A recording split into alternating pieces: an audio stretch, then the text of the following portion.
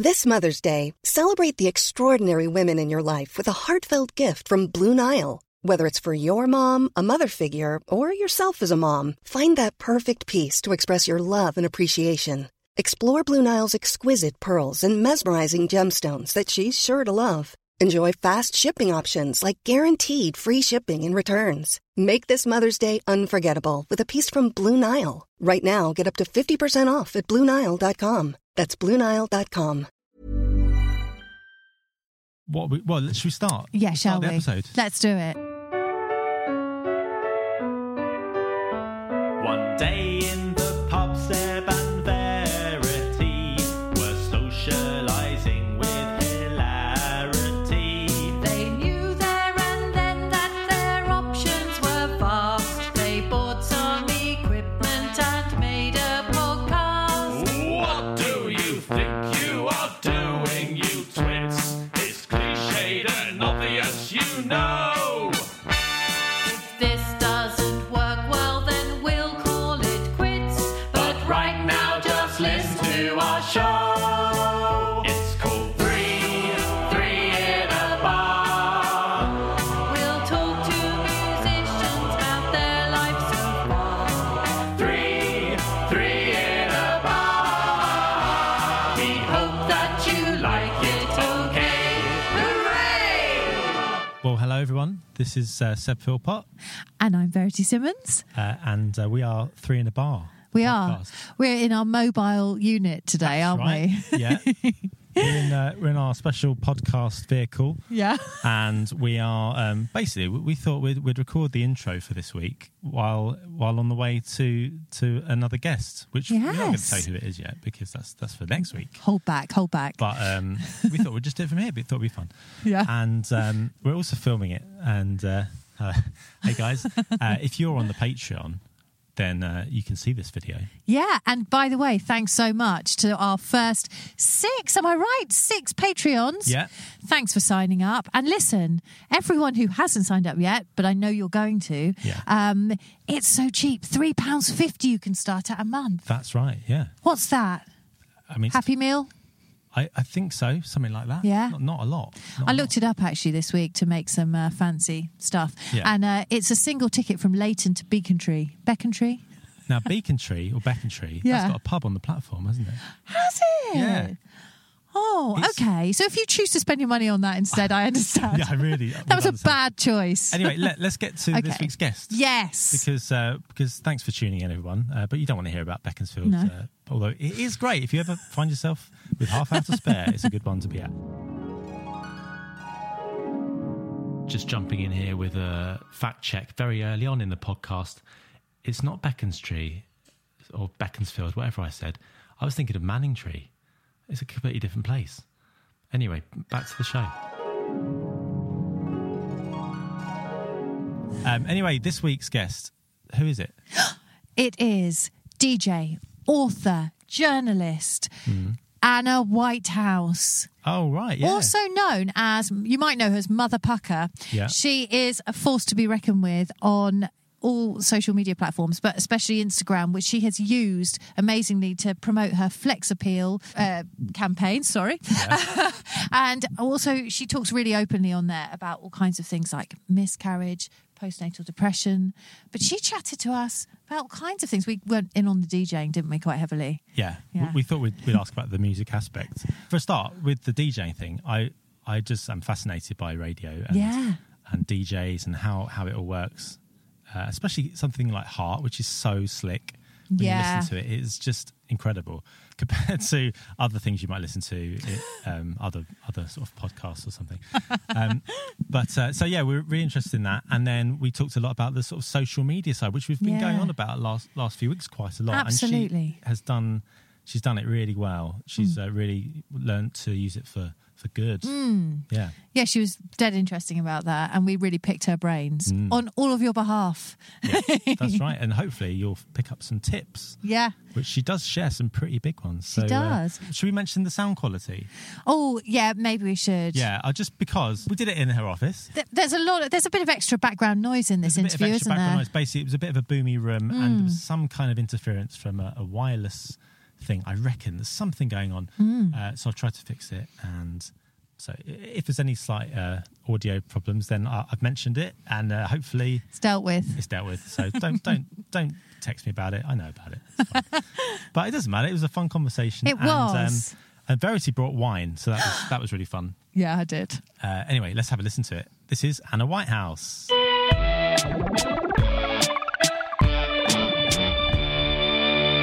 Oh, Anna, it's so nice to see you not at the school gate and actually get to talk to you properly and ask you loads of weird, creepy things that, like, I can't when we're bundling children. This is the equivalent of a dinner party. Like, this is 2020's dinner party. Sitting 2 meters apart with, like, lukewarm kava. It is. Cheers, guys. Yeah, don't say we didn't treat you today. I watched Abigail's Party last night on iPlayer. Have you ever seen that? Yeah, I love it. It's amazing. I'd never seen it before. I'd heard about it all my life, but it's so good. And that's like so a good. 70s dinner party. It's so alien to like today's That was when, like, customs, the social avocado was an exotic fruit. Do you remember? And, like, It was. skips were, like, skips and Wotsits were handed around like hors d'oeuvres. Yes, exactly. Avocados you only ever had with prawns in the middle until about 7 years ago, and then it went mad. Then it went viral. Yeah. Rob really dropped me in it very early on in our relationship when I went down to his parents' house and they were having a Christmas party, and I went to him very quietly. Oh, it's like Abigail's Party. He didn't get the reference, but just repeated it to them instantly. And they knew the reference. Oh, no. Yeah, it's really stuck. 16 years we've been together, and, I'm so sorry. 16 years, eh? Yeah. Good innings, eh? Sickness and health till death do us part. Like, when's the end bit? Yeah, quite. Happy days. I laughed maniacally then, did you notice? Yeah. Anna, like, you do so much. I was going to try and sum up neatly all the things, but you, like, journalist, author, DJ, which we're going to massively go in on with DJ. this music podcast that we run here. 39-year-old knackered DJ. Well, I mean, no, very young and youthful. Yeah. Virile.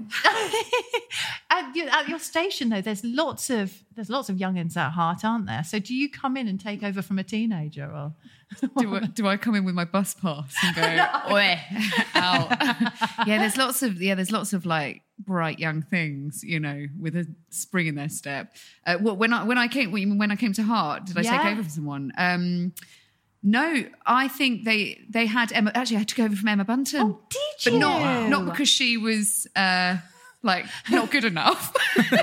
Sent her off to a home for ex-Spice Girls. They were like, that Bunton, we got to get Whitehouse in. She's just a bigger name, more profiling. We just need to get a few more listeners in. Better girl band. Better girl band. But she plays before me now. And so she obviously wanted an earlier shift. So they got the old knackered workhorse in for this. Get on. So at 10 p.m.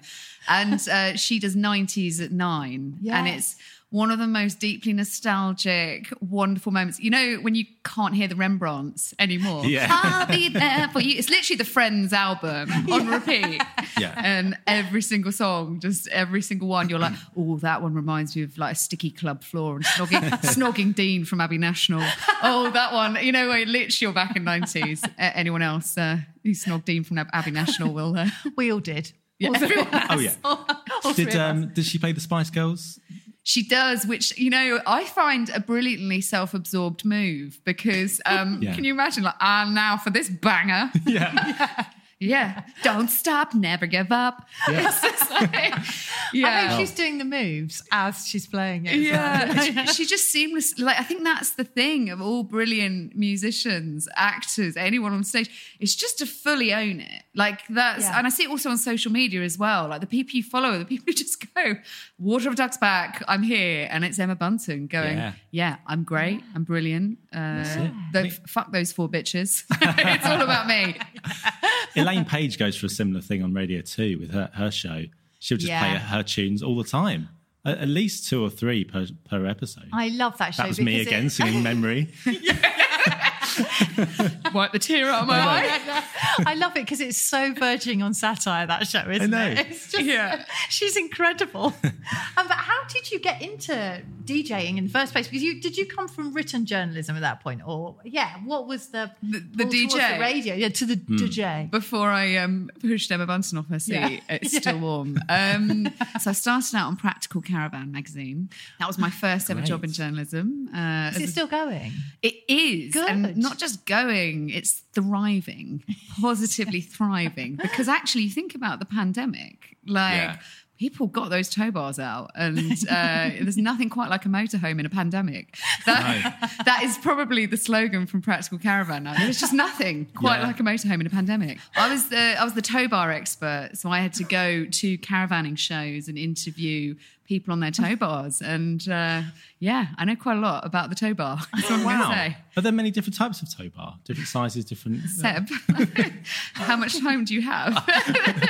There's an infinite amount of tow bars. And I mean, I think one must also question if there's ever an impractical caravan. You know, like when they were brainstorming the name of that magazine, they were just like, Practical Caravan. Yeah. I think just remove the practical. I'd love to see an impractical caravan. I mean, I can't even imagine what that would look like. We've probably seen a few on the side of the road, you know. The very nature of a caravan just looks like, how does that thing even have wheels and go along the road? But it does. The magic. Look at that shit heap. That's the front cover. It's someone's pride and joy. All their life savings went into that caravan. Yeah, I mean, you know, and I think, so, like, I started asking questions quite early on in my career. You weren't afraid of asking the big questions. The big questions about the big tow bars. And then I got promoted to Horticulture Week. And I used to basically go down to like various garden centres across the UK, and I would interview I remember there's one interview, this guy called Frank. I was like, Frank, Sid up the road thinks your slug pellets are shit. What do you think? And he was like, he's a fucking bastard. And I was literally like writing the lead story with one hand while I was interviewing him. And I was like, and you know, I kind of joke a little bit about it, but that was where I got to talk to people. No PRs, no publicists, nobody in between. You literally would go, right, okay, there's a story. There is a garden centre on fire, and I'm going to be the reporter there, you know, to spell fuchsia right, Fuchsia. Yes. And it was speaking to people, I think, that I really enjoyed. And actually, ironically, I'm now speaking at people. But, you know, I enjoy the two-way process. So, yeah, from there, I kind of just carried on from writing and eventually just, you know, piping up into your lug holes on a Sunday night on Heart. Yeah, wonderful. A seamless journey from tow bar to... I'm still trying to work out horticultural weekly? No. Horticulture week. It's just 1 week a year you do the work. Just 1 week, one really intense, abundant week. All the journalists just trying to talk to Titchmarsh. Will we speak to the gods? It's like the Wizard of Oz. He gives one interview and you've got it. Do you remember Sarah Raven? From BBC Gardener's World. I'm not sure. I might know her face. Was quite. I didn't really used to watch it. John Craven, I thought. No, Sarah Raven. Sarah Raven. She was this really like Botticelli-esque kind of a little bit like Nigella of the horticultural world. To those in the know. And I remember interviewing her. She was my first double-page spread, and she was all about homegrown, and she was just like, darling, even if you live in London, you can grow tomatoes, haricot vert from home. And I was like, great. I said, well, what did you have for dinner tonight? What could a Londoner eat? You know, she's like, I had my tomatoes. And she used to say tomates, the pomme de terre, a little bit of boeuf. And I was just like, where the hell did you get a bit of boeuf? I mean, I can't have like a cow out of my like veranda. But it was just that complete disconnect between horticulture in the country and in the UK. But yeah, I don't know how I got from that to Heart, but... Would you say, I love it, by the way, especially when I'm driving, and like a Sunday night, it's so, I link in my mind listening to Heart with really late night drives back from theatres and just putting the music on and basically shout singing along to it. Yeah. Is this a music that you would have been naturally drawn to? Would you listen to stuff in your playlist like pop bangers? Naturally. 100%. Yes. And it was such it was such a relief to acknowledge that and stop trying to be some Scandi kind of like cool chick, which failed miserably every turn. I was just a bit like, I'm just really, really into the chromatics.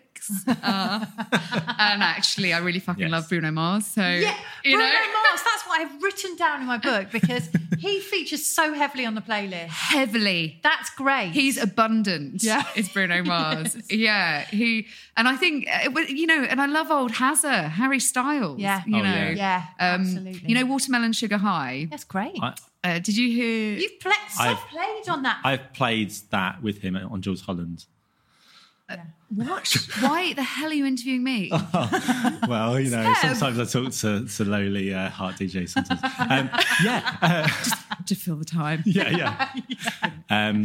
There's not much live work going on these days for Trumpet Play, so we're doing podcasting. No, that was one of the coolest things I did last year. Did a little thing with Harry Styles and casual. What was he like? So lovely, really friendly. Like we had, it was 3 trumpets doing this Watermelon Sugar song. And we did a rehearsal for like a day, and then he turned up later in the day, and it was like, Harry's just got here. He really wants to meet you guys. And, okay, cool. And then he came up, he shook our hands, and we chatted about football and stuff, and just he's so lovely, really lovely guy. And I recommend Harry Styles. In Watermelon Sugar High, the music video, all the models came forward just saying that he asked specifically if they gave consent to all the things they were doing. Oh, right. So I know, like, in the music industry, it's a bit like, you're a model, so can you just snog Harry here? Can you do this? Can you touch his leg? And he would just go, are you comfortable with this? Are you okay with that? And all these models came forward before the video launched and just said, he's the only person we've worked with. In 2020, where you'd think there was more consent. And he said, he's the only person who's ever asked, is this comfortable for you? Because we can cut it if it's not. That's so nice. So, Harry. Good. Harry Styles. Oh, my God.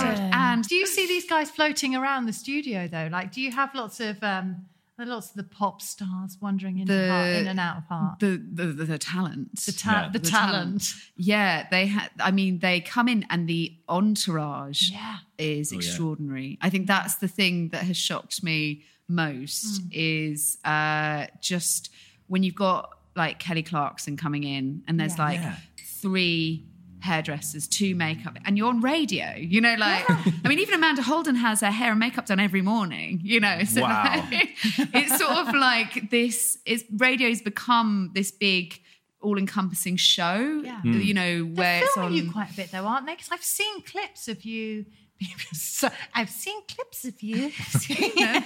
being filmed as you're recording. Is that right? Do you have? Yeah, they take and it all goes through social media and so it comes to life more than it used to. Like one clip they clipped up of mine was that my dad, when I was working at Grazia, I'd get him some like aftershave and stuff from the beauty cupboard that no one wanted, and I remember giving him P. Diddy's scent, Unforgivable. My dad's like a 76-year-old solicitor in the Bucks countryside, and he uses this regularly every day. He loves P. Diddy's Unforgivable. He uses it sparingly, and I can just imagine my mum just hollering him, "Chris, have you taken the bins out?" And he'll be like, "No, Unforgivable." And it is precisely what P. Diddy, I'm sure, had in mind when he was with his marketing team. He's like, Chris Whitehouse down at the Skip with my scent, down in the crib. Is where it's at. So anyway, things like where I mentioned that on the radio, and then they'll pull that out and pop it on, whack it on. But it's to come back to what you're saying. They're just the people, the names they get in, because Heart's I think it's the biggest commercial radio network. So they always get the big interviews, not necessarily on my show. We get 1 or 2, but the biggies, on Heart Breakfast. And it's amazing. Like, obviously all the Pussycat Dolls and and everyone's just, nice. I was going to ask that. Yeah, there's not been, I don't obviously meet them all. I just am in a corner, just swaying gently, going, hi. I used to work on Practical Caravan. But I think much like you were saying about Harry Styles, I think that we want people to be something they're not often, because it's like they have so much status and they have so much power and have so much money that you're like, you want them to be bad, and they're not. They're all generally decent people with just a lot of people around them. Yeah. Who can be bad. You know, I think that's the thing. And that's why, coming back to Horticulture Week, Practical Caravan, there was no people around the people you're trying to talk to. And that made it easier. And You operating the desk? Do you do desk operation? the desk op. Yeah. Yeah. I mean, That's how you say it. Desk. I don't know. I just said that. Desk operation. Desk ops. Yeah. Of course, yeah. We do the desk. I didn't for the first few shows. 'Cause Right. I didn't know what I was doing at all, because I'd done the show with Ellie for 2 years, but I was the co-host, so she was driving the desk. Oh, okay. Right. So I was on the other side, just, guffing into a muff. That was great for 2 years. I was like, I don't have to do anything. Yeah. And then suddenly you're responsible for sound. Yeah. You're responsible for seamlessly getting from one song to another, Yeah. which isn't that easy when it goes from like Shakira to Amy Winehouse, who is obviously no longer with us. Yeah. You know, like, you're like, yeah. how Oh, do you yeah. segue? Do you need to I need to that. say something here, or is it there's a set structure you kind of stick to? Or Yeah, there's you have to. It's all about the music passion. A lot of music passion. Music needs to be passion. given. So what does that mean? So an emotional hook. So when Verity or Seb's driving the car Yeah. back from Philharmonic Orchestra, or a Harry Styles I like wish. casual, Yes. Constantly.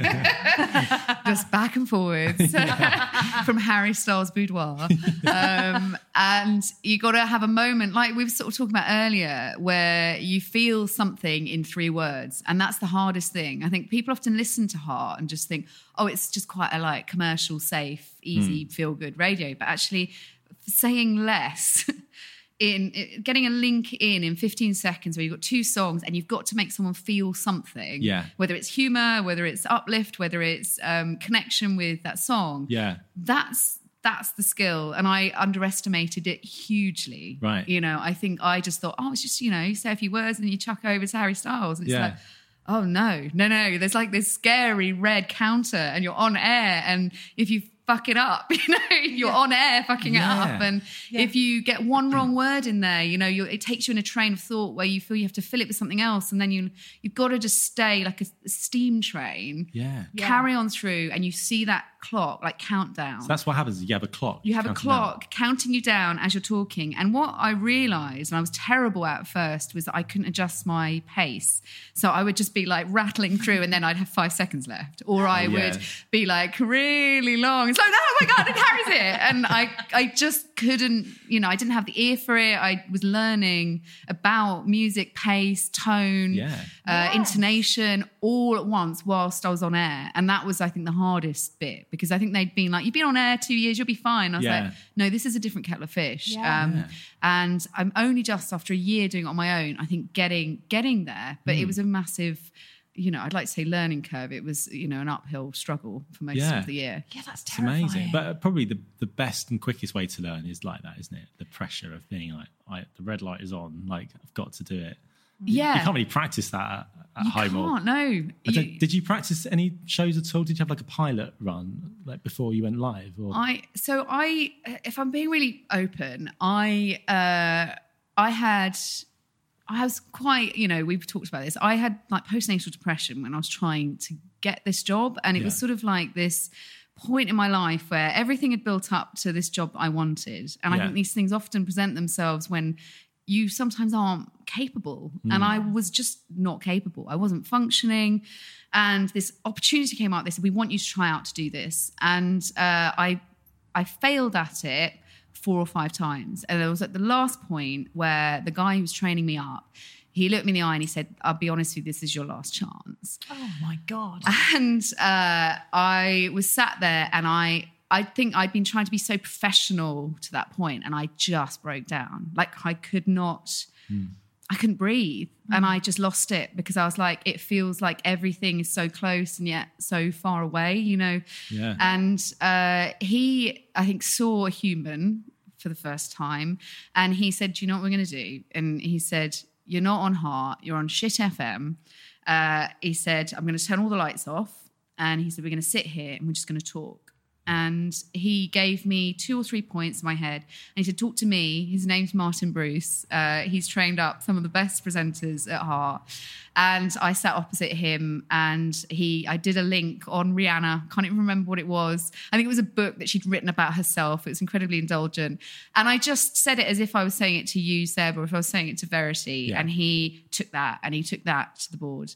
And they let me on the show on that one demo. But the other 4 were awful. Oh God, the pressure. And I think it's those moments. I think people underestimate, I think sometimes, that it can be either gone in a whisper, or it can take somebody to see beyond maybe somebody's pain and hurt and worry and stress, to know that there is there somewhere, and to know how to get it out of someone. Yeah. And that is, I think, he's a senior producer there. That is the true talent. Isn't always the person on air, it's the person behind the person on air. We've talked a lot about performance anxiety and things. It's very similar with things that are going on in your life, and so many things can affect how you're performing, and you know that you can do it, but there's so much else going on up here. And you're absolutely right. Somebody just unlocks something, and you find a different way of handling it. I mean, I've been through it so many different times where there's been conflicting things going on in my life. Have you ever not been able to perform? Yeah, I mean, I had the worst happened at music college in my first year, and I was just overwhelmed because I felt like I was behind everyone else in terms of ability. And I remember doing a performance class, and I literally couldn't get through the piece because I was shaking so much. And the worst thing is because you then, I don't know how it's for you. In fact, I was going to ask about this. For me, because it was my hands, and I guess that's why shaking comes, because I rely so much on the fact that, if they're shaking, it's patently obvious with the cello. That's where my anxiety would just go, into my hands. And then I found ways around it, and thankfully stuck with it. And I found ways to cope with that, because it does come back randomly. Shaking does. But, do you carry anxiety in your throat or voice for talking, or? Yeah. I have this power stance I have to have, and I have a sort of stress sniff before I go on. I just go and it's like I've done 10 lines of coke and I haven't, and I'm just literally sniffing, and then I have to make sure that obviously I'm not on air when I'm doing that, because no one needs whatever, wherever. It's no one needs that. So I have this increasing stress, and I think I've been told that everybody has a tick or something they have to go through to perform, to get on air, to say what they have to say, and it eases as you become more comfortable. Like you say, it can come back. So when you were on Harry Styles' show, Casual, when you were basically lead singer with Harry Styles. Sniffing him wildly. Did you feel nervous? Were you this is just another day in the office kind of thing, or? No, I didn't feel nervous for that one. I've just kind of learned how to deal with it over the years. You learn different things. I don't know how to put those into words, really. If I thought about them, I could think of some methods, really. But no, I remember that one. I'm really, really enjoying it and enjoying the experience, because I'd never done Jules Holland before, and it's just it is on the telly. It's it's a big room, and everyone's kind of in their little space.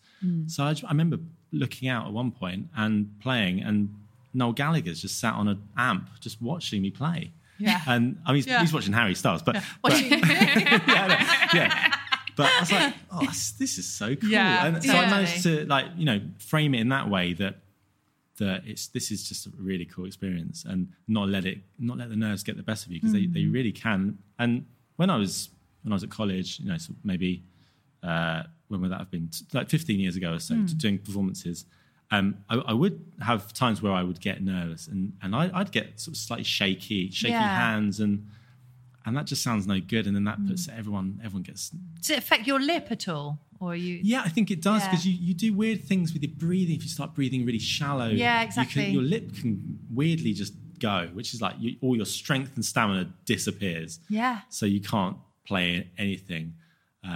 I've had definite moments of that, which can't be very good when you're kissing someone either. Imagine your lips just nothing. The pressure on either side. Jules Holland or just snogging someone off Tinder. Harry. I know. Harry. Yeah, I know. Yeah. Oh, Harry. I've definitely had those moments. But I guess I've worked out ways of dealing with it now. So it is time, isn't it? It is the more you time, do because experience. And, Yeah. building up, I think, those moments where it feels like almost molten gold is being poured into you. Yeah.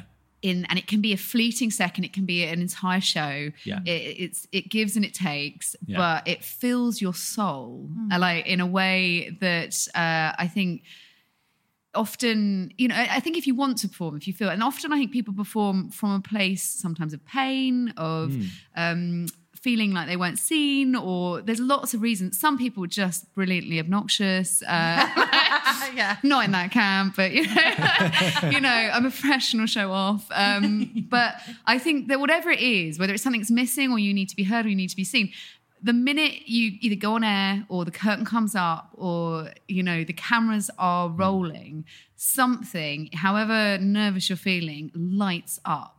And that is something that I think continues to build. And I think more of that builds up, the more light comes on, the less the nerves are there, the less the lip gets floppy. Quite. And it's sort of that process. But that process is equally horrific and equally uplifting. And it's the most conflicting experience of my life. I love it, but I hate it at times, and that I think is hard when people go, you know, how do you feel when you're on air? Like I'm gonna throw up because you walk into the studio and it says this is a 9.5 million listener area, and you're like, cheers. just don't need that. I don't need that. But my producer told me it was shit FM. I know. As Emma Bunton walks out, and you're like, it's uplifting and terrifying at the same time.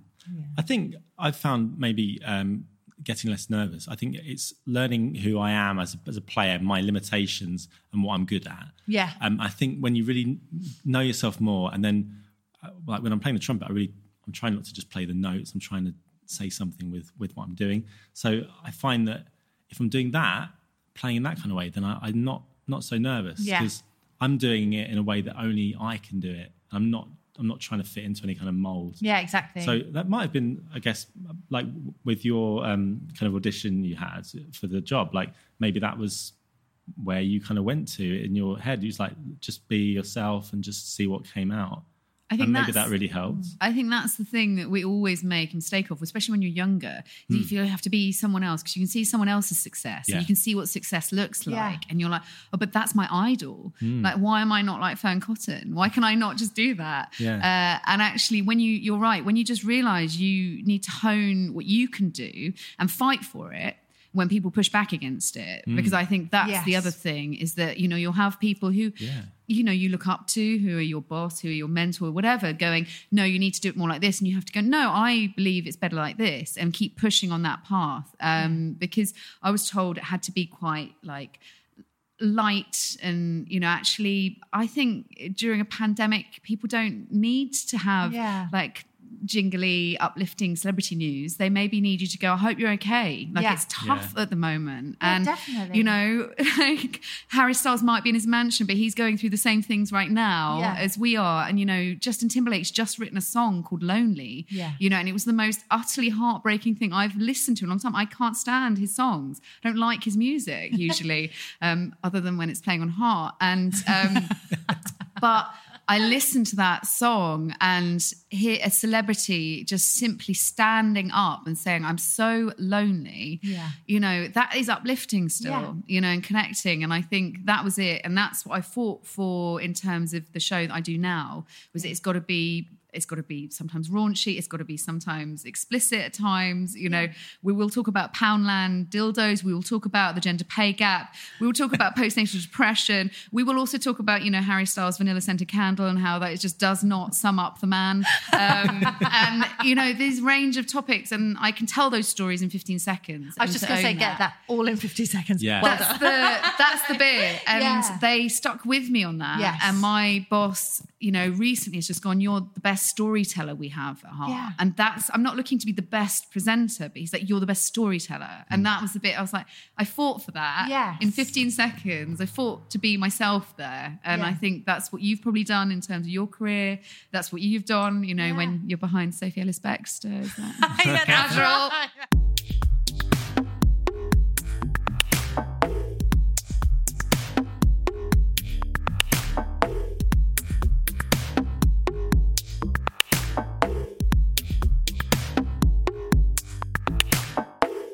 historically, classical musicians in particular, not necessarily good at the social media side of things. Not terribly good at promotion, not self-promotion, but, selling a brand, just not good. And I feel like you could maybe give us some words of wisdom because you are truly a genius on the social medias, aren't you? I don't know about that. Yes. I mean, the old social media she's a wily mistress. Yeah. Well, we've discussed this a lot with various people, but generally the conversations we have are about how it's a sort of force of bad, haven't we? But I think for us, like we're all in the low numbers. We've got our friends, and so you're just bitter, really. It's let's just call a spade. Yeah, I know. Yes, totally. I think for us, it's like it steals all our time, and attention and all that kind of thing. That's what kind of annoys us. But you've used it as a force for extreme good because of things like flex appeal, because of bringing to light things that you touched upon earlier, like discussing postnatal depression, discussing miscarriage, things that's really important to discuss, and you've totally flipped that on its head. It's like something that you've used really positively. And certainly with flex appeal in particular, like that, Instagram was a big area where you... Yeah, I mean, Instagram, the whole social media thing, I think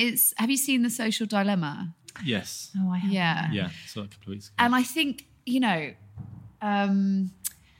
when I was watching The Social Dilemma, for anyone who hasn't seen it, it's no spoiler alert here. I mean, I think we're all aware of the ins and outs of social media in terms of what it does. But the bit that I found really interesting was they said there are 25 tech ops, essentially, who were at the helm of all the big social media outlets, who were pulling the strings of every human on this earth who had a smartphone.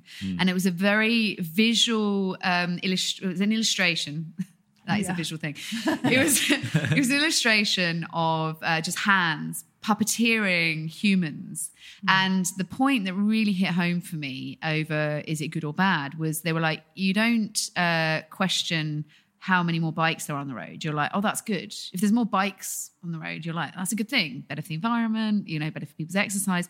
But you tend to look around and see people looking down instead of up more. And that isn't good. So I think in that sense, it's not a force for good, but I think it can do a lot of good. Yeah. And I get quite protective of the social media landscape simply because people who didn't have a voice before have a voice. Yes. And that's what it's facilitated. I think for all of the negativity and the comparison complexes and, the advertising and the kind of ugly bit of it all, at the heart of it is a place for, specifically from my side, women who were pushed out of the workforce for simply having a baby. Yeah. I would not be working at Heart right now if I hadn't stood up and said, I can't do this anymore. I have a baby. I have another one on the way. And my job has refused my flexible working request. And I don't think it's me that's broken here. I don't think it's me that should back down. I think the system's broken. And I had a space to say that. And that's where social media for me took off, because I stopped posting about avocado toast and pugs. And I just went, you know what, I'm just done. And I remember that moment of just getting back from nursery, and I was 12 minutes late for nursery pickup. And I was charged £1 a minute after 6. And I was sat on one of those tiny primary coloured chairs and told off. And they weren't meaning it in a bad way, because they had a job to do. They're in this system. Her key workers, none of them were bad people. They were just part of this problem. Yeah. And that was when I snapped, because I just remember thinking, this isn't my fault. This isn't my kid's fault. And why is the onus on me as a woman? And so I remember just posting, I quit today because I don't think the working world is set up for people with caring responsibilities. And that was when I started Googling flexible working and why across all industry, including the industry you're in, music industry, TV industry, you look at it 5 years ago, before social media was here, TV presenters had babies. No, they were just like shoved out the side. If you were in an orchestra, it was like, oh God, she's got a baby. It's the end of your career. Yeah. Like raising the next generation was seen as a really negative thing. And so when I pressed that button, something exploded. I think just knowing that I can't raise my 2 girls you can't raise your 2 boys. Sorry, you've got... Yeah? I was like, I've got it. You're one girl. One girl, yeah. Like doing the math. We can't raise our kids, you know, to work hard in the ABCs, to work hard in their GCSEs, to work hard in their A-levels perhaps, to go and chase the career they want, to have somebody shut the door in their face and go, you've worked all that way, but you know what? You've had a baby, so... just close the door on those dreams. That was the bit that I was like, okay, I can deal with it for me. Fine, my career can go, but I cannot raise them to the same situation I got to. And that was really where I lost it. And it was not just for my girls. It was for the fact that when my husband tried to push to get his flexible working request in, that was pushed back even more. It was sort of like, well, can't your missus do that sort of thing? Yeah. And I've heard from so many dads who've said that, who've said their boss has just gone, can't your missus do that? Can't your wife do that? And one guy was like, well, she's a brain surgeon. So, you know, you pick a lane. Do you want me to kind of do the recruitment consultancy here? Or do you want her to just save someone's brain over there? You choose. And it's, you know, all this unconscious bias that sits there. And so coming back to your point, social media let me say, I'm pissed off, I'm angry, I can't raise my girls for the same fall I had.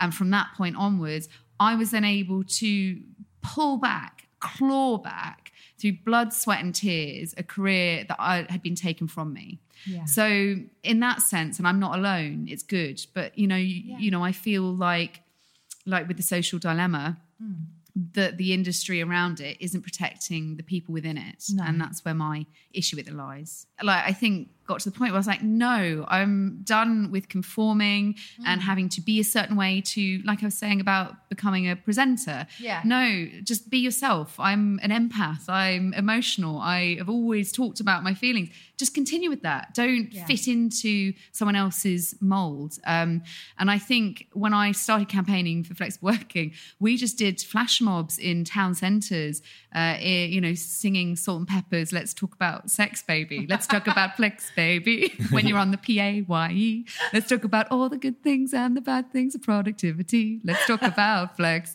Just, you know, a little remembering. That was a delight. That was lovely. Thanks. So, you know, so that's where it started, really. Yeah. Have you got any advice on, so for example, somebody who's left music college, they want to promote their brand, what they do a bit more. Have you got any useful advice on how to go about it, basically? I think be human. I think, you know, it's called social media for a reason. I think people suddenly start seeing it as something separate to themselves. And that can be helpful if it's a business. You know, I've had to start dividing it off a bit because it's too big for a human to sort of be out there all the time. So now I've made it very like corporate in a way, and it's still colourful, but there's a separation there. But I think if you're coming into it, you know, I think you hear this from actors a lot, musicians who have massive social media followings and suddenly get work off it, you know, and there's a lot of frustration around that. But actually, we've all got the same tools. You know, and actually there doesn't need to be any pompousness towards it. No. Don't look at it as in it's a small thing. It's basically a free marketing tool for you and your career if you want it, if you choose to take it on. And I think that's where there's a lot of frustration within journalism, is that, these, you know, people want to berate the influencer when actually... Even Matt Haig and I had a massive argument because he was going on about influencers being the bane of all evil and he's not an influencer. And I just messaged him and commented when I was in the depths of postnatal depression, so it wasn't really the best time to be commenting. But I just remember saying, you're an influencer. Anybody who has a voice is an influencer. You're a good influencer. You're great. You say brilliant things. I love your books. You're wonderful. But don't be pompous towards a lot of women. It's a majority of women who are pushed out of the workforce, who are using social media for their businesses. Don't sweep them off the table. No. You know, it's not, I think social media gets a bad rep, but I think, you know, if you can wield it to your advantage, it can be so useful to you. Yeah. And the things that you can do, I think the most important thing is to, before you even download the app, is to think, what are your 3 points? What are your 3 main reasons for being there? What are those points that you need to hit in every post? And for me, it was to be human, to be humorous and to be colourful.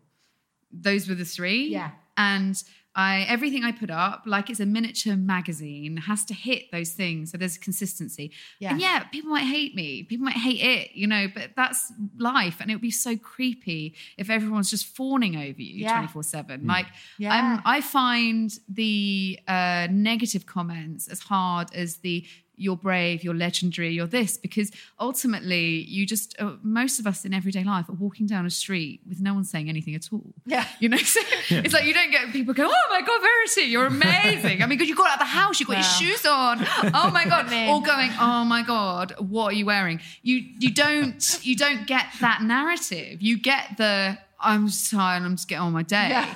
And so it's very inhuman, the responses often, and I think you have to be prepared for that. But I think if you can harness it and actually not see it as a sort of frivolous, like bit of frippery on the side, it can totally change your life. Yeah. And there is, and it has its pitfalls, and that's the only thing I will say. Yeah. But it has definitely changed mine. Yeah, yeah. And how do you find a good balance when you're at home and you're with your kids, but you need to do a bit of social media-ing? I don't know what the word is. But how do you do it? Do you kind of set aside like a few minutes every hour or something to reply to people? Or do you do like a couple of hours a day? Or how do you divide up your day like that?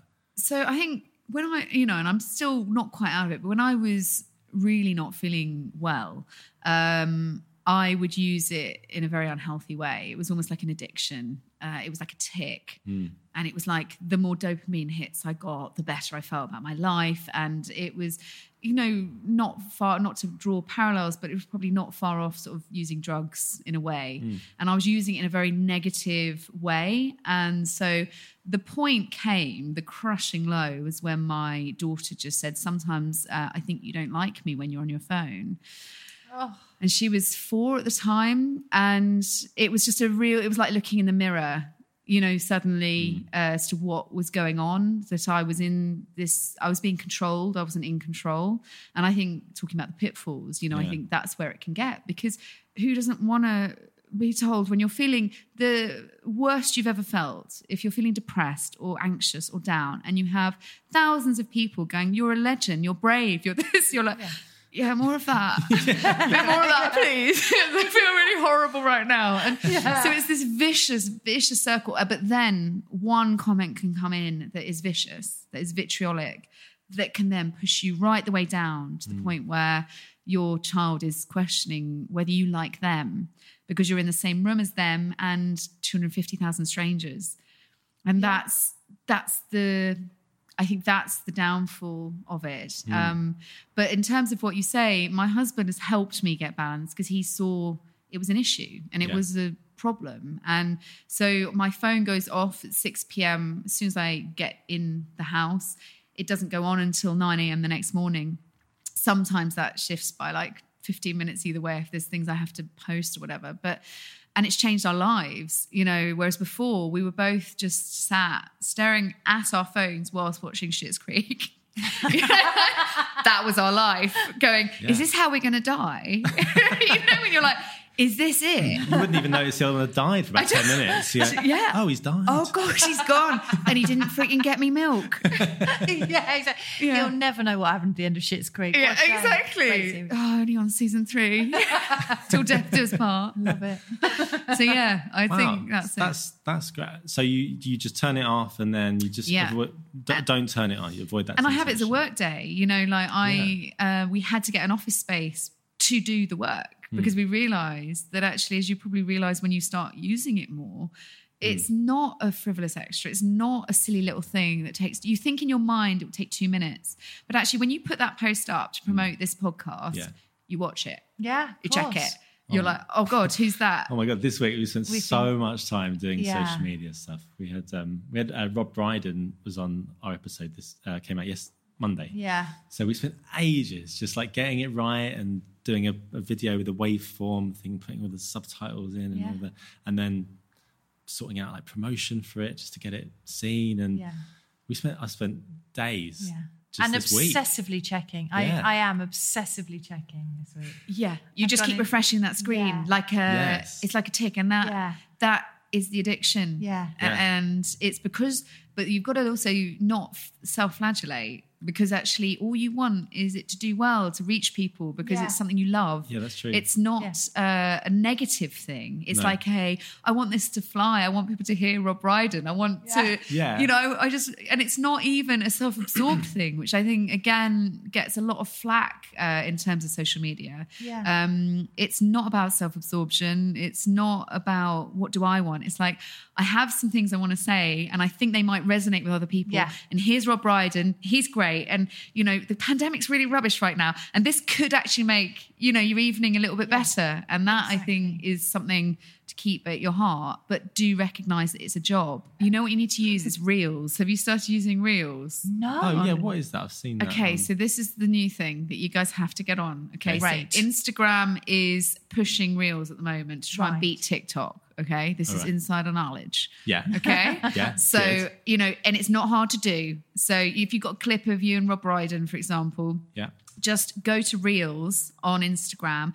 It will go much further than anything else at the moment. Okay. Ah. So, and it's not hard to do. It's like doing a post, but it's just a Okay. bit more sort of animated content, basically. Yes. Because content is king. Okay. Yeah, that's a little tip from like I say, Tip from the top.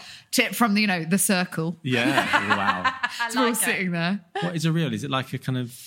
It's like TikTok.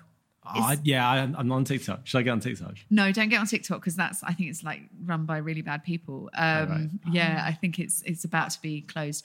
Oh, really? Yeah, Wow. TikTok's bad, but Reels is just a new feature on Instagram, basically. So, you know, if you have a video or any video that you can use, you can match it to music. So coming back to music. Yeah. So I can show you. Oh, good. Yeah, Please please. Okay, so this is actually summing up 2 big points of this podcast that we've been speaking This is about. excellent. This is So, very for good. example, like I did a reel, Yes. which is about the point was how you feel when somebody calls you a lady of leisure when you're on maternity leave.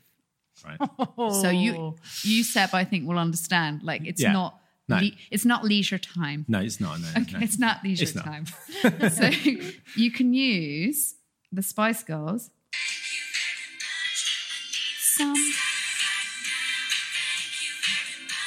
Very good. That's all you have to do. That's it. That's great. And you can choose the I like song you it. want. Stop right now, Emma I like it Bunton. that we've reeled back to Emma Bunton. Emma Bunton is always there, and you can just do Oh, it's the twitchy eye. Yeah. It's the twitchy eye. That's like just when Yeah. So you can do anything you want, but that's And gonna that go goes further. People At can the see moment, that at the moment. yeah, Oh, I see. yeah. So if you're going to promote stuff, This is good. and if you're an This is aspiring good. musician, Yes. get on Reels. Don't be Reels. scared of the new stuff. Like pioneer it. Get ahead of it. No, this is it. This is it. And Yeah. I definitely personally feel that I'm always behind the curve when it comes to Just things like Google this. Reels, Yeah. and there are idiots, guys. I literally didn't know what it was until last week, and Okay. this is my new career is Google. I just Google like, how did you get to where you are? I Googled. I Googled it all, and everyone's like, "Oh my god, how are you such a social media pioneer?" I Googled, and then I worked it out, and then I made loads of mistakes, and then suddenly it just flies. Yes. And that's the moment where you're like, I worked this out on my own. It cost me no money, and Yeah. I did it in my kitchen in between dropping my kids off in the morning, and managed to say something I wanted to say, and social media gave me a place to do it. So I think, Yes. anyone can do that, whether you're an aspiring musician or if you're Rob Brydon. I'm definitely interested in hearing about him. Yeah. Yeah. Was he amazing? Oh, yeah. Amazing. Oh, yeah. he was such a delight, So wasn't lovely. he? He's Yeah. on my dinner party guest list. Oh, he'd be excellent, God, he'd wouldn't be he? so Yeah. good. He's Yeah. got so many great stories, but in such a nice, unassuming manner. So Yeah. have him to your dinner party. Seb, can we just have a little moment for just like, so I was like with Harry Styles last year and Rob Brydon. Yeah. I mean, I must say they are the 2 most famous people that I know and I've worked with. That's great. And we've we haven't got to Styles yet, have we? But, you know. Oh, we haven't got Styles Yeah. on the podcast, but Who is it who Suzanne Shaw used to go out with? Darren Day. Darren Darren Day. Day. So I was in Café de Paris in I think it was 2001. It would have been just after the millennium. Remember that? God, I think this is 20 years ago? Jesus Christ. Yeah. Yes, I know. Okay. And I remember Darren Day and Suzanne Shaw in there. And Suzanne Shaw left, and I was interning at Heat magazine at the time. Yeah. Heady heights. Obviously, Yeah. was just about to get my first gig on Practical Caravan. And I remember Darren Day, and I remember, he was in the news a lot. He was a celebrity. He was like this big name at the time. And I remember Yeah. being on Heat magazine going, oh my God, this is Darren Day. Like big news. And he was in this VIP lounge on his own because Suzanne had left. And he beckoned over a couple of us. And there were 4 of us who were interning for Heat. And then there was the features director, whatever. And we sort of went over. And I had no realization of how insecure celebrities often are. Like we were saying about whether they're, people who come into Heart are good or bad. They're not in any way obnoxious or horrible, but you can see often an insecurity. And I have it myself, so I'm not saying it about other people. And he sat us down and he was just like, so all the stuff you write in Heat about Suzanne and I, do you think like we should be together? And I'm like, Oh my God. I just remember thinking, I don't know whether the intern at Heat should be your relationship counsellor, but I am so hammered on cheap Prosecco, I am going to give you my 5 cents. So I was just like, you know what, Darren? So, you know what? I think she's a lovely girl. But it was just, I think it's also that sense of, like you're saying with Rob, like you're saying with Harry, that it feels inaccessible. Yeah. Like, why would you be able to talk to someone? Actually, Justin Timberlake is singing right now about how lonely he is. Yeah. He is so lonely. Yeah. And you listen to the lyrics and it's heartbreaking. He said, you all watched me break. Yeah. You all watched on the Yeah. sidelines. And Darren Day sat there asking an intern about his relationship because where are his friends? Yeah.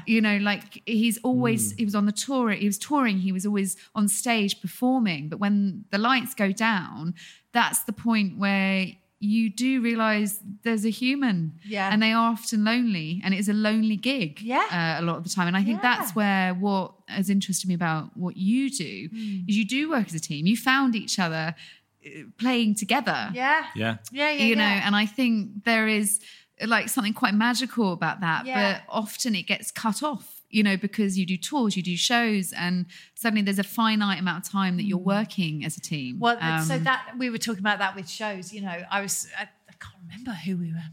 Maybe Jessie, I can't remember. But we were saying about that thing of when you get into, certainly with musicals, and when they're on a certain time length. So all the ones I've done they've had their certain number of weeks that they're going to do. Yeah. And you really throw yourself into it and you're so absorbed. And I love it. It's such a community and it becomes like a family. And I 100% every time I say to myself, I'm going to hold a bit back. And I never do. I just love it. I throw myself into it and then I'm bereft at the end of it. Yeah. It's just, it's hard. Yeah. How do you feel? Yeah, about it? yeah, always the same. Yeah. Yeah, I've never done a long running with no end date. No. Those shows. No, it's always been okay. We've got 4 months. or Yes, you something. go for it, don't you? Yeah. Yeah, it's great. I felt that like when I was Spirit 3 in Macbeth. I had the exact same feeling as you must have had. Yeah, Spirit 3. Yeah, I was such That's a good a one. cog. An integral cog in that. I was the theatrical cog. I even remember my line, Macbeth, beware Macduff, beware the Thane of Fife, dismiss me, enough. Wow, that's a massive line. It's a big line, Foreshadows the whole thing. Yeah, and It totally does. exactly. But you're right, there's camaraderie. And I think that's it, is that, you just think the celebrity is on a pedestal. And I think it's the same in coming back to social media. Yeah. You think the person with followers is on a pedestal. And it's like, no, that's just a human who pressed some buttons, stepped in a certain direction, continued in a certain way, sang a certain way, said words into a mic a certain way. Yeah. It's a human. Yes. And see them as humans, I think, often. And broken humans, as Justin Timberlake is saying. Yeah. And also, can we just have a moment for the dynamic of followers and influencer? Like, I don't follow anyone. You know, translate it to real life. I don't follow anyone. I'm not following you around going, oh my God, Verity, I'm just waiting to hear what you have to say. I'm not following you, disappointed. Seb. No, I'm just like, you know, I don't have night vision goggles on, heavy breathing at night going, I am just waiting for the next thing. You know, it's an audience, it's readers and listeners. It's not a follower. And I think that there's so much in terms of the language that is used around this app, around social media, that often I think gives it that negativity and often gives it that disconnection in this world of instant connection. Yeah, absolutely. Yeah. Yeah. You can see where some very famous people, you can see it's them using Twitter themselves and they do it really well. Yeah. And there's some way you're like, they've got a team doing that. It's quite obvious, isn't it? I think. Well, it's like James Blunt. His career was nosediving. He's brilliant, isn't he? And he's now writing a book about just basically taking people on and just go. And it all came from, again, him being human. So you saw his songs and it was all a bit like, oh, it's a bit wishy-washy. It's fine. Yeah. My mum likes it. Yeah. And then suddenly you see this powerhouse on Twitter who was a human that wasn't allowed to almost exist in the musical sphere because he'd been like, I don't know, siphoned off and put in a box by the music industry almost. Yeah. And then by the people who listen to his music. And suddenly you see this guy who's punchy and funny and brilliant. And you're like, oh, that's not the James Blunt I knew. And you're right, you can. And coming back to, you know, not just wielding it to your advantage, but being human and pushing back against your critics who had basically, people had sectioned him off and swept him off the table. Yeah. That's really true. I don't think they sectioned is the wrong word. It's like in Peep Show when they try and section each other. I'm going to section you first. He's fine. He sectioned? We better for legal reasons. Hey, you talked about earlier about working with Matt, your husband. Oh yeah. And we were saying about how do you cut off from the social media element when you're at home with your family? But oh my God, how do you manage to go to work together? I sort of understand this because Rob and I play in a quartet together, but it's very much broken up. It'll be one day here and then a break and then another day. How do you come into work and then go home and then not still have that vibe? I don't know. And I don't know, to be honest. Like, well, we wrote that book, Where's My Happy Ending? I love that book. It's great. It's so good. I really love it. Always a little bit weird when you've written a chapter on sex and a chapter on porn and then your friends at the school gate. I'm just gonna say, you're like, yeah, I know, because we all went to your launch party, and we've all bought the book and we've all read it, and then is that weird when you're like, oh my God, they know that about me? They know they know Matt's porn habits.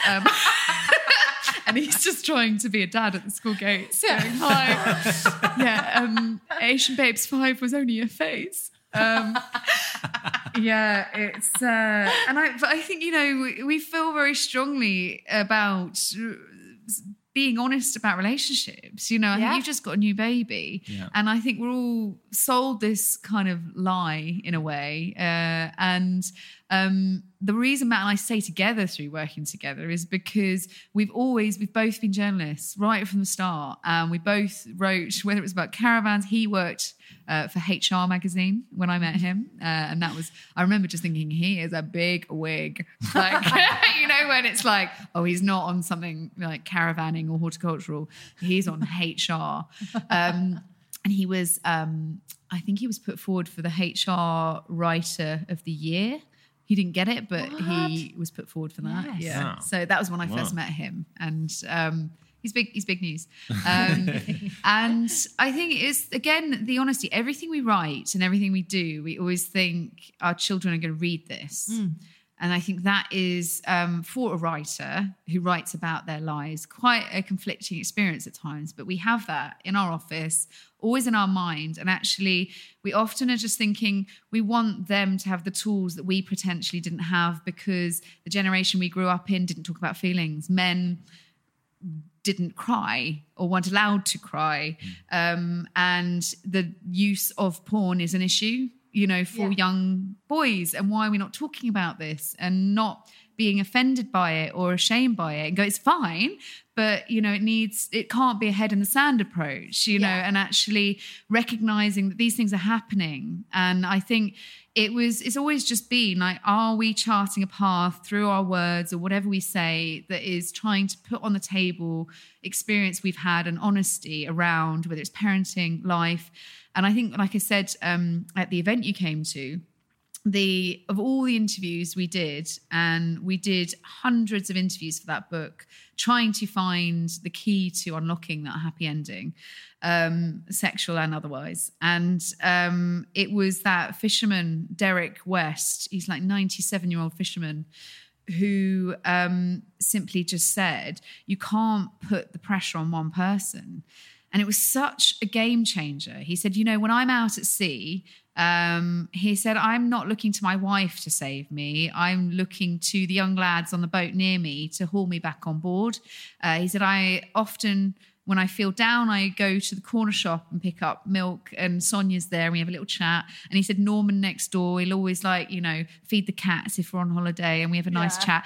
And he said, I spread my net really wide. And he said, with tying into social media. With social media, we're becoming so insular. Our nets aren't as wide. Our community nets aren't being slung out there. We're all just looking down and facing down, and within our four walls, and our worlds are getting smaller and smaller, that we're relying on one person. And that person, he said, and he looked me in the eye and he held my hand, he said, that person will eventually break. Yeah. They can't take it all. Yeah. And that was the biggest shift in our relationship. Was he's not, my one and only. We might not be together forever.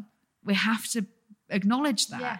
We're not buying into this Disney narrative, this Disney dream. We want to be together today and not take the rest for granted. And that was a real shift. Yeah. And takes the pressure right off, doesn't it? We breathed for the first time, because I was like, you know what? We are also, in terms of gender equality, we are at a point in our lives where I earn the same as Matt. I'm not financially tied to him. Yeah. I choose to be with him. Yeah. And that is a real generational shift. There's the difference. And I'm choosing to be with him. And sometimes I'm choosing to sort of walk out of the house and go and get milk and cry a little bit. Sometimes I choose that. But most of the time I choose to be with him. He's a brilliant soul. He's a wonderful man. And there might be a point where we choose not to be with each other, but there is choice. And that is a huge luxury when you look at that against a backdrop of the last, forever. Yeah. So we are in a position to be with the person today that we love. Yeah. And it was, like I said, for all the psychotherapists and romance novelists that we interviewed, it was an elderly fisherman in Whitstable who had the answer to how to find that happy ending, and I think that is also another thing. I don't think you face that in your relationship, but the amount of time you spend on social media, the amount that you put yourself out there, you have to have quite an understanding partner to talk about miscarriage, for example. Yeah. Like that's a very private thing. And I think it took Matt 2 years to process what we'd gone through. And then he wrote the most phenomenal blog post I think I've ever read from anyone about the male perspective of miscarriage. And it was just simply, and his last line, I was just sobbing, because he had not managed to articulate to me the pain he'd been through face to face, but he could through words, and he could through this app. He could through really sharing it with other people. And I think often, I will tell you the final line in a bit, but often the misconception, and I think the complexity of social media, is people think you are showing off, or they think you are attention seeking, when actually you think of perhaps a funeral. People gather together to share their trauma. They gather together to share their pain. It's a community feeling. You get through things by sharing things with other people. And that is that is intrinsic to human beings. Yeah. And it's not attention seeking. It's not trying to, beat the algorithm. It's nothing like that. It's simply going, here's my trauma. It hurt me in this way. And like we were saying earlier about when you play with Harry Styles, or when you're with Sophie Ellis-Bextor, when, I'm trying to sell Harry Styles on the radio. Tell Sophie as well. She's great. Got lots of good new album out. She's great. She's great. Sophie's great. But you get filled with like this warmth I think when you stand up and say what you want to say or play what you want to play, and you get filled with warmth, even if you're going through something quite devastating, by sharing that pain with others. And his final line on his blog post was simply, "Don't let trying prevent you from living."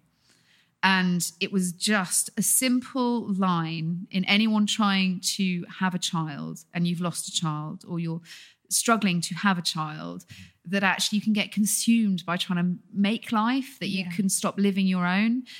And in that one sentence, he explained to me, after 2 years of berating him for not feeling enough, you know, because he was a man and he didn't have an ability to translate his pain to me, but he could through those words. And I thought, that's true. And every single man we've heard from, and there have been thousands, have said, just thank you for writing that, because I could send that to my wife or my partner and say, this is what I'm feeling. Yeah. And it gave a roadmap almost to other people. And I think that's the power of words, it's the power of music, it's the power of communication. And it's why I get frustrated by people swiping the arts off the table. Think of the pandemic without the arts. Think of the pandemic just on a basic level without Netflix. I know. Yeah, I know. I know. It's not, think of an elderly pensioner. We often get told this at Heart. Think of an elderly pensioner who doesn't see anyone at the moment in the pandemic, who was self-isolating, and you're the only voice they hear on the radio. Yeah. Think beyond it being a fluffy extra, a, you know, lovely, nice to have, a bonus ball. It's not. It's integral to society. It's the opposite of a funeral, is we enjoy things together en masse, and that is, you know, humanity is us being together as much as sharing your trauma is at a funeral. We don't need to do these things on our own, and I think that's the bit that I get so frustrated about, is that I think we have lost somewhere, whether it's to do with social media or the way the world's moving, we've lost that connection with neighbours, community, looking outside of that pixelated screen. Yeah, absolutely. That was quite deep. Anyway, It was. It's really deep. I know. Like, I feel like Dawson's Creek music needs to come on. I don't want to wait for our lives to be over. Do you want to have the worst segue in the world then? Yeah. Right, okay. I'm in. So tell me your story about Atrium Steps. Oh, God. Oh, my God. So I was at V Festival back in the day. Already, I know this is not going to go well. I know V Festival. That's my local festival, because I'm from Southend. Like, the Chelmsford. So the Chelmsford, it was the Chelmsford one. I got VIP tickets. It's the kind of stuff that Practical Caravan would wheel out. What year are we talking? Because I might have been there. I was just back from travelling the world, like every other teenager at that time. This would have been 2002. That was my first one I ever went to. Oh, my God. Yeah. Coldplay were no, Stereophonics. Stereophonics, yeah. We've probably snogged. I was only 15, but yeah. Me too. Yeah, you know, sparks might have flown. I don't know. A lot of things happened that weekend. Don't remember but much his of lip it. had gone a bit funny. So. That's right. And so H from Steps was there with Claire and Faye, the team, the squad. And this was when I just finished my interning at Heat. That's how I'd sort of got the tickets there. And I was numb, you know, like genuinely, like you can't feel your lips. And I just thought, I remember just thinking, I've got no job, I've got no fucking money, I've got nothing. I feel like I could just give it a go. And I don't know H and Steps sexual orientation, but it definitely wasn't directed towards me. And I went over to him and was sloshing my pint, you know, was just like, did the just standard awkward, you're the best person, you know, like you're the best musician in Steps. Like, and he's obviously not. Like, it's got to be Claire all the way. But I just... Oh, yeah, Claire's great. She's really good. I mean, you know, I was just pandering to the man in front of me. And it was just that, you know, when someone is furtively looking over your shoulder, like nervously, it was that for 10 minutes, basically. And I just remember thinking it's a shoo-in, like, absolutely, because it was back into the noughties, you know, when, you know, it was all boob tubes and, like, top shop, like, dresses and I was wearing foam platforms. Oh, yes. There are foam platforms. Yeah, and I remember just thinking I was really edgy because I still had my tape player. Because I was like, I'm not going to go with the times. I've always had like an album. I've always had a record player. I've always stuck to like old school. Yeah. I've just been like, but just trying to be cool, but obviously failing massively. And I remember I had Now 23 on my tape player. Yeah. And I was just like, you've got to listen to this. And it was Tetris as a club anthem. Amazing. And that was my in. And I was just like, you've got to listen to this. And he was obviously feeling quite cornered. Probably, there definitely wasn't any consent. And I just remember putting my headphones on him. I was like, you've got to listen to this. It's amazing. Can you imagine Tetris as a club anthem? And it was Mario, Super Mario just doing his thing. And he and all I remember is him just walking away and just handing me the headphones. And that was it, really. So, you know, in my mind, I remember just thinking, I remember saying to my friend Becky, I was like, I'm going to try and have a go on that. Absolutely didn't happen. Amazing. What didn't a technique happen. to try and woo H. I mean, Yeah. I love that you brought a cassette player to a music festival. Just in case I need something to listen to. Yeah. Notoriously not much music going on. I had a little rucksack with just things that could make me look cooler. Because I was the kid that had a head brace at school, you know, like Yeah. a lisp. Hello, guys. Hey, guys. Yeah. Fancy a snog. So, you know, I had a few things in my arsenal. Yeah. But it didn't work. So H from Steps, if you are listening, Wow. still here. He went on to do a musical theatre course at the Royal Academy of Music. Yes. Yeah. So I had some friends that were like, oh yeah, H from Steps. He was just knocking around the corridors, singing his Sondheim, You're just like, practicing his Bring Him Home. I don't know what kind of voice he's got. I was wondering what characters he'd be. Yeah. He could maybe have done a Marius as a younger man, Yeah. I'd say. I think you're right. Yeah. Definitely. I mean, we should just dedicate a whole episode to him. Please Yeah. don't get him on the podcast so he gives his version of the story. Well, The psychopath. I tell you what, you've given us a It would just be lovely like, angle now. I don't know who you're talking about. The trauma. They're just the trauma. I'm an intern on Heat magazine. I remember chasing one of your colleagues around a club in Reading when I was a young Who? teen. It was 16, 17. Jamie Theakston. We saw him. I'm like, it's Jamie Theakston, and we are definitely cool enough to go and talk to him. And not at all sad. We go to Wells Cathedral School, and I'm dressed like a very strange individual, but I'm going to chase him around. Luckily, he managed to avoid us. We saw him once, stared at him in a terrifying manner, and he got away. The one that got away. Bless him. He's such a good human. Is he? Is he? He's got a good.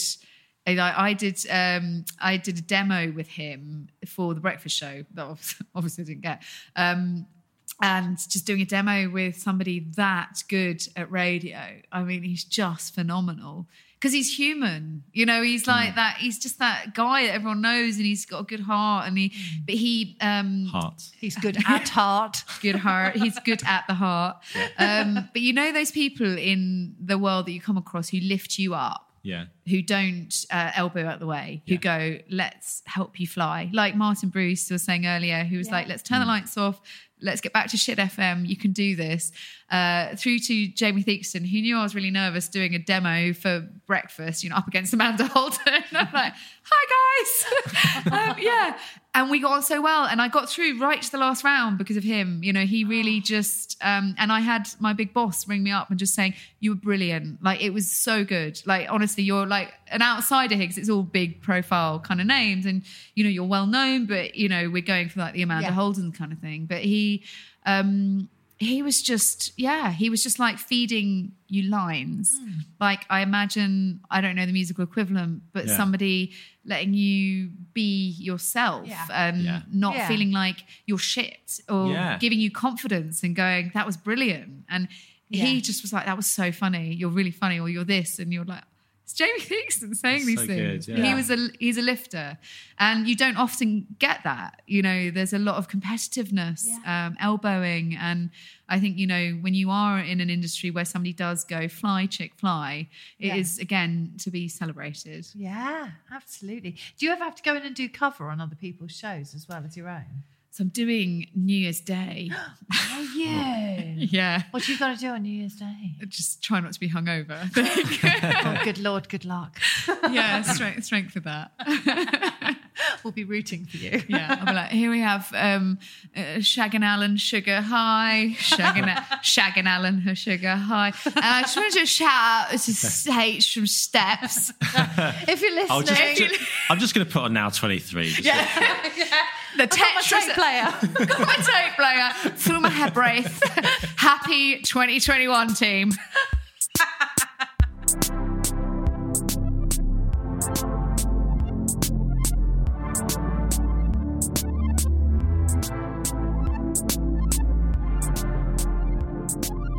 Oh, Hey. Thanks, Anna. Thanks, Anna. Do you want to explain how you know Anna? Do you know something? I forgot to say this at the beginning, They didn't probably I? worked it out by now. Yeah, I imagine so. Well, Anna is a fellow parent at my children's school. And basically, as we were saying in the interview, I usually see her wrestling children to the ground or like trying to... Our own, I should say. Yeah. Not just random children. Her own. Yeah, Her yeah, own, yeah. my own. She's another mum. And actually, it's genuinely true that we have these half conversations. We get about halfway through a sentence and say, so you're doing, and never get any further. No. So finally, I know. Finally. You learnt all those little secrets and things you wanted to know. Yeah, I You're did. happy Now I know about H from Steps. All's well in the world. Yeah, that was a good story. It was good. Ah. Well, thank you so much, Anna. That was a fun chat. And thank you all for listening.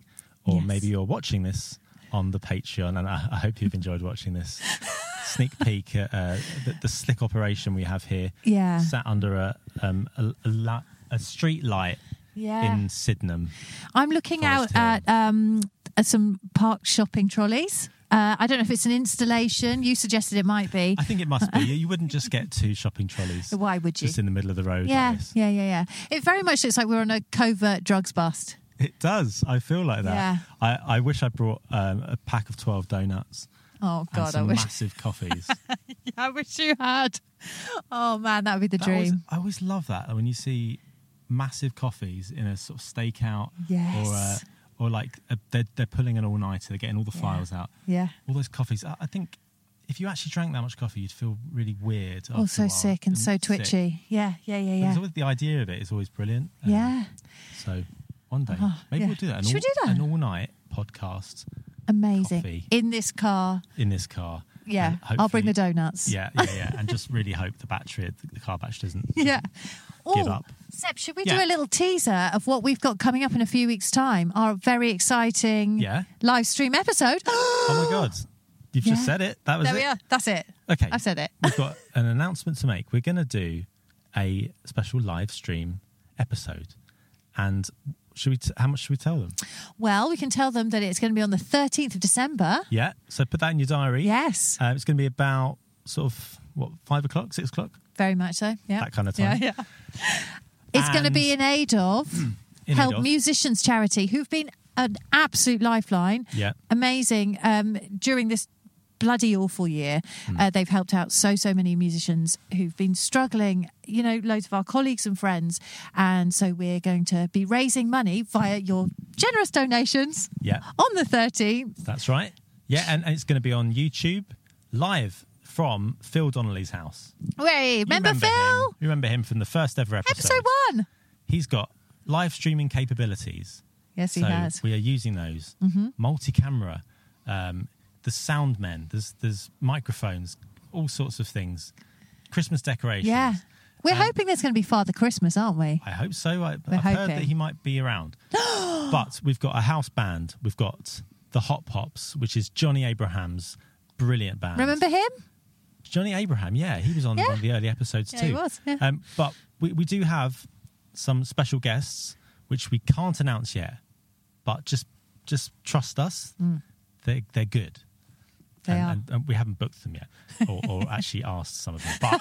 But they're going to be good. And if those ones can't do it, then we'll get other ones. It doesn't matter. It's fine. It doesn't matter. It's about Christmas. Yeah, it is. It's all going to be good. That's it. So anyway, stick in your diaries, and it's free, but we'll be doing donations. So it will go to help musicians. Yes. And it will also pay for some of the musicians that are there. Yeah, which seemed pertinent, didn't it? Some of them. We'll be selective. See how well they perform. You're having some, you're not. It's going to be really fun. So stay tuned for more details as it comes in. What else should we mention? The Patreon. So we launched that this week. Thank you. We've already got some people, and there's more coming in, hopefully. Go to the link in our description, and basically it's patreon.com/3 in a bar, and there's all sorts of rewards. You get bonus content. That's the main thing. You get a bonus Patreon exclusive feed, so extra content from every guest. Absolutely, and it's really good content as well. We've been siphoning off nice bits from each chat. Well, so far it's been Alice and Anna, but both are great. Yeah, there's going to be more as the guests come in. More content every Talking week. of which, we better skedaddle to our guest. Oh yeah, we better had. I haven't said that phrase for a long time. Skedaddle.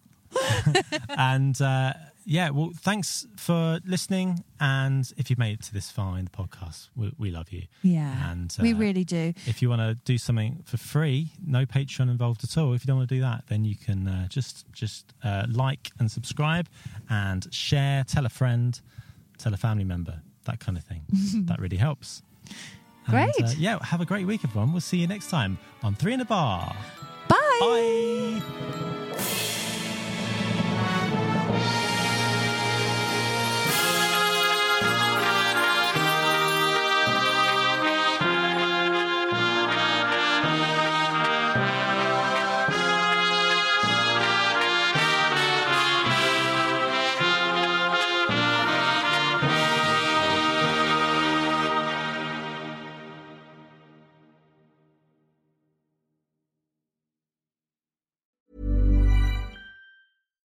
When you make decisions for your company, you look for the no-brainers. And if you have a lot of mailing to do, Stamps.com is the ultimate no-brainer. It streamlines your processes to make your business more efficient, which makes you less busy.